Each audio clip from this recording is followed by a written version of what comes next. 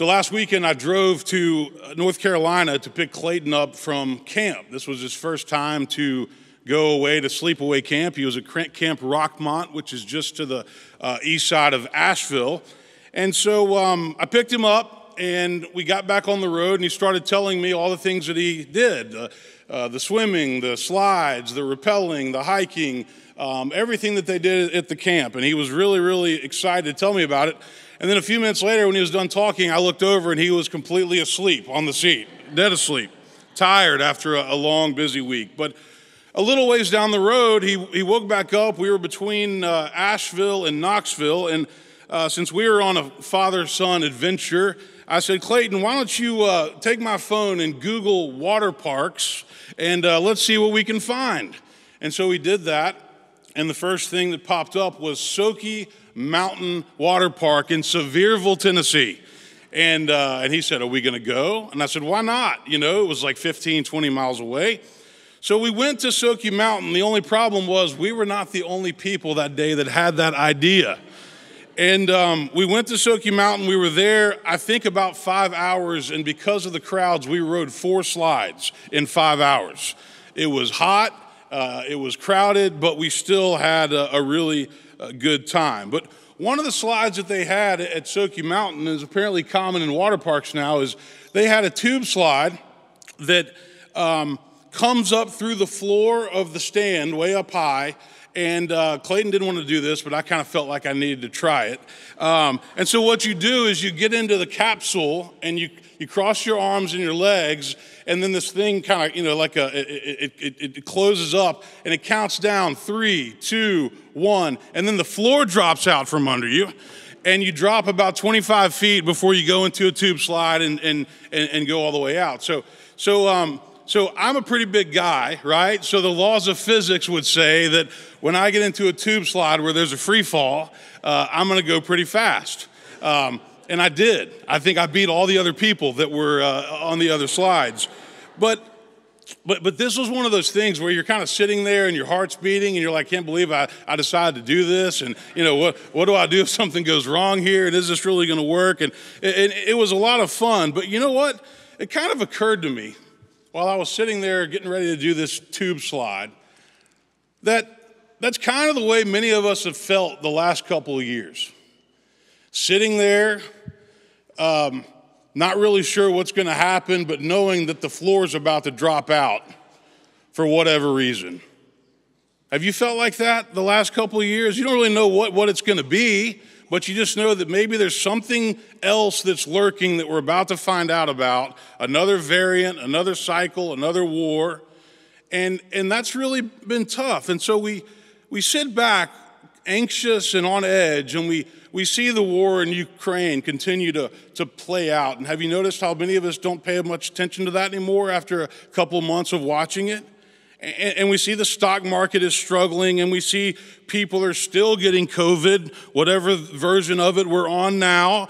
We see that somebody gets arrested because they were going to kill a Supreme Court justice over a decision that might be made. We see school shootings, and we see the gun control debates, and we see crime in cities. And I think my father last week was a little hard on newscasters when I watched the message. But the truth is there is a lot of bad news that we all have to take in, and we have to process it. And we have to ask the question, wow, when's the good news going to come? When are we going to get a break in all of this drama and sickness and madness in our world? And so what happens is we live stressed out and on edge. And when you're a parent, your kids can sense this. Anxiety is contagious. Your kids know when something is wrong. They can feel it. This month, we're doing the sermon series focusing on leadership and values, looking at 1 and 2 Timothy, Paul's letter to young Timothy. And so Paul's writing to Timothy, giving him instructions about sound teaching and doctrine and what it means to be a leader in the church. And guess what? Leadership matters. And values matter. You can't lead if you don't have the right values. And so as a church, we've We have what we call core values here at Woodmont. We built them around the word Woodmont. We say we want to be a welcoming church. We want people to feel welcome here and not invisible. We want to have outstanding worship, 3 different styles every Sunday. We want to do outreach into this community so we can give back and make a difference. We have different traditions and denominations that are represented here: Presbyterians, Baptists, Episcopalians, Methodists. We do ministry. We want all of our members to be involved in a ministry so you can serve and use your spiritual gifts. We're on the move. We had a bunch of O's to deal with when we did this. We're on the move, always trying new things. We're nurturing and we're transforming. Your faith should not leave you the same. It should change your heart, change your life, change the way you see the world. I became a dad in the summer of 2010. At the time, I just started my doctorate at Sewanee, University of the South, and Megan was almost 9 months pregnant. And so I was down there, but I had my phone on the desk, and I was waiting for that call, and I was in Bishop Will Williman's class, teaching class down there, preaching class, and the phone rang, and I saw a text from Megan that said, "I think it's happening." And so I hopped in the car, I drove back to Nashville, and then early the next morning, about 2:40 a.m., Montgomery May Stauffer came into the world. And, a lot of people will give you advice on what it means to become a parent and how you should parent your children and what that feels like, but you don't really know what that feels like until you live it, until you hold your child in your arms for the very first time. You have to figure it out for yourself. But when I was in the car with Clayton last weekend, we were driving back from North Carolina, I was thinking about our world and how crazy it can seem. And I started thinking to myself, what are the timeless values that I'm trying to teach my children as they grow older? And they do grow up fast. I've got an almost 12, 10, and soon to be 6-year-old. And so I was thinking, what are the essentials that I want them to know? What are the lessons that I learned from my parents that I want to pass down to them about faith, about life, about what it means to live with meaning and with purpose? And so what I'd like to do this Father's Day is share with you what I've come up with. And I want to ask you to think about, if you're a parent or even if you're not, what are the values that you think we should be teaching our children and passing along to the next generation? Now, this is one of those exercises where your list might not be the same as mine, the same as yours, but I think it's really important that we do this. So the first value that I came up with that I want to teach my children is how important it is to have an ongoing relationship with Christ. Because if they can develop that relationship and nurture it, then they will learn how to love, how to forgive, how to serve, and how to be compassionate as they grow up. Paul writes to Timothy, "Whoever teaches otherwise and does not agree with the sound words of our Lord Jesus Christ and the teaching that is in accordance with godliness is conceited, understanding nothing, and has a morbid craving for controversy and for disputes about words. From these come envy and dissension and slander and base suspicions and wrangling." In other words, when you move away from Christ's teachings, then problems seem to get amplified and come around more often. And so I want my children to know that having a relationship with Christ will keep them focused on what matters most. No matter what stage of life they're in, what's most important. It will help them to cultivate what Paul calls the fruits of the Spirit. And he names those in Galatians chapter 5. Love, joy, peace, patience, kindness, generosity, faithfulness, gentleness, and self-control. The second value that I want to teach my children, I'm trying to teach my children, is how to be grateful and content in a world that is always pushing us to get more. I want my kids to work hard. I want them to achieve and be successful in whatever they choose to do, but I don't want them to fall into the trap of always wanting more, feeling like enough is never enough. Paul writes to Timothy in our passage, "There is great gain in godliness combined with contentment, for we brought nothing into the world so that we can take nothing out of it. But if we have food and clothing, we will be content with these. See, one of the problems in our culture, I think our American culture, is that we fail to be thankful. We are so focused on what other people have, we don't have, and so we want what they have, that we forget to be grateful for the basic blessings in life. And guess what? We're all guilty of doing it. If we spend our lives focused on what we don't have, there will never be enough. Enough money, enough house, enough of anything. But if we can wake up every day and give thanks to God for the blessings that we do have, a family, a home, a church, food to eat, good friends, health, we'll be much happier and much more content. In her book that just came out this spring, Tolu Schuyler Quinn wrote these words. She quotes the Gospel of Thomas, which is one of those Gospels that didn't make it into the canon, but there's still a lot of great insight into Jesus' life in there. And she says, Thomas says, about Jesus, or he quotes Jesus saying, y'all keep looking for the kingdom of God over here and over there, but don't you know the kingdom of God is in you and among you? And so Toulouse says, there it is. I search and search for what has already found me, love that is born of me, part of me, surrounding me, holding me. And it's this present and boundless love who delivers us and then never lets us go. It never lets us go. I want to teach my children to be grateful and content in a culture that's always telling them that they need more, more, more. Third, I want to teach my children what it means to be resilient. I want them to know that when something goes wrong, when they get knocked down, when they feel defeated or down and out, it's time to get back up and keep pushing forward. God has given us a resilient spirit. And so part of this means that there are times when I have to let my kids fail, not swoop in and rescue them all the time. Because if I always come in and rescue them, then they will never learn what it means to be resilient, what it means to get back up and try again. And too many parents swoop in like helicopter parents and keep their children from failing. Paul writes in Romans 5, we boast in our sufferings, knowing that suffering produces endurance, and endurance produces character, and character produces hope, and hope does not disappoint us. Everything that we go through in life that is difficult only makes us stronger. But that's only if we choose to be resilient. Our character is formed in the hard times of life. It makes us who we are.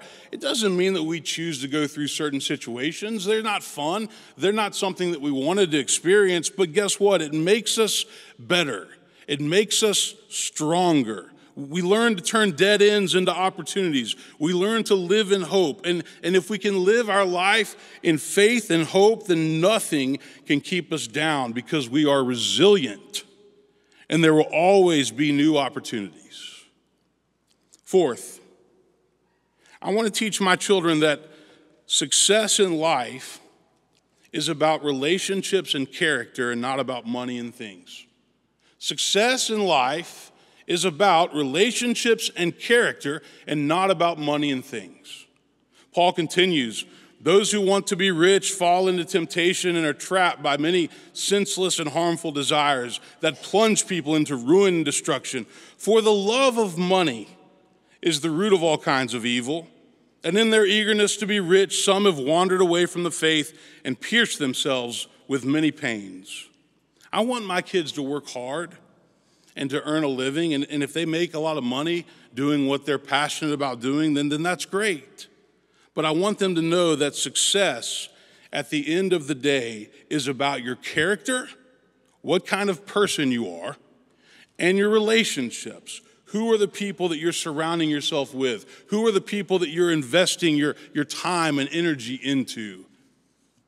Paul is very clear that those who live for money will find themselves doing almost anything to earn it. And money is the number one substitute for God in our culture. If you talk about idolatry, money is the number one idol in our culture. And so Tim Keller, who's actually been battling cancer recently, he says this: when money takes hold of your heart, it blinds you to what is happening. It controls your thoughts and your anxieties and lusts, and it brings you to put it ahead of all other things. Now then, if we move ahead to verse 17, Paul says this: "As for those who in the present age are rich, command them not to be haughty or to set their hopes on the uncertainty of riches, but rather on God, who richly provides us with everything for our enjoyment. They are to do good, to be rich in works, generous and ready to share, thus storing up for themselves the treasure of a good foundation for the future, so that they may take hold of the life that really is life." You know, we all have to deal with money. It takes money to live. Recently, it takes a lot more money to live. But oh, how quickly it becomes an idol. I want my kids to know that money makes a great servant in life, but a terrible master. And the way we should judge success should be based on character and relationships and not on money and things. Fifth value that I want to teach my children is the value of service. Servant leadership is the leadership model that Jesus presented. The Son of Man came not to be served, but to serve and to give his life as a ransom for many. Montgomery just got baptized this spring with the other fifth graders, which was a great day for our family and for all of those families and for our church. And so this week, she's now moving up this summer into the youth group, and Chris and Jenny plan what they call Light Up Music City. And they've been doing this for a number of years, where the students come in and they go and they do some type of mission project in the morning. They might go and help at a metro school. They would go and hand out Gatorades and waters to the homeless people in the midst of this unbearable heat that we've had. They'll go to a Second Harvest Food Bank and volunteer in the food pantry. They've made cards for shut-in members who can't make it to church to let them know that we love them. So they do these things in the morning, and then in the afternoon they go and they have fun. They go to National Shores or to the skate rink or whatever. But I think it's so important that we teach our kids the importance of service at a young age, because if we don't, then they will think that life is all about being served and having their needs met. But that's not what Jesus taught. He calls us to serve. And the earlier we learn this and teach this to our children, the more natural it will become. And there are opportunities to serve every single day. Service matters, and our kids are learning that. Finally, this morning, the sixth and final value, timeless value, that I'm trying to teach my own children is the value of humility. And C.S. Lewis, I think, gave the best definition of humility when he said, humility is not thinking less of yourself, it's just thinking of yourself less. I love that definition. It means living a life where you know that the world does not revolve around you. Jesus tells that famous story about the Pharisee and the tax collector who both went up to the temple to pray. You remember this story? The Pharisee stood by himself and he said, "God, I thank you that I'm not like all the other people, thieves, rogues, adulterers, or even like this tax collector." And then he goes on, he lists all the things that he does. He says, "I fast twice a week. I give 1/10 of my income." Basically, look at how awesome and righteous and devout I am. But the tax collector, who stood far off and was beating his chest, he said, "God, be merciful to me, a sinner." And Jesus concludes that story by saying, all who exalt themselves will be humbled, but all who humble themselves will be exalted. Or as another person eloquently said, only by quieting the self, by muting the sound of our own ego, can we see the world clearly. Individual will and reason and compassion and character are not strong enough to defeat selfishness and pride and greed and self-deception. Everybody needs some redemptive assistance from the outside, from God, from family, friends, and the like, and that's why we need each other. That's why we need this community. So these are the values that I would like to think that Megan and I are instilling into our children: to know Christ and his love, to be grateful, to be resilient, to define success the right way, to serve other people, and to be humble. And so on this Father's Day, I challenge all of the parents and really everybody else who's a part of this church, because of all the children that we have in this church, to think about your own values and ask yourself, am I living them? Am I living them out? Amen.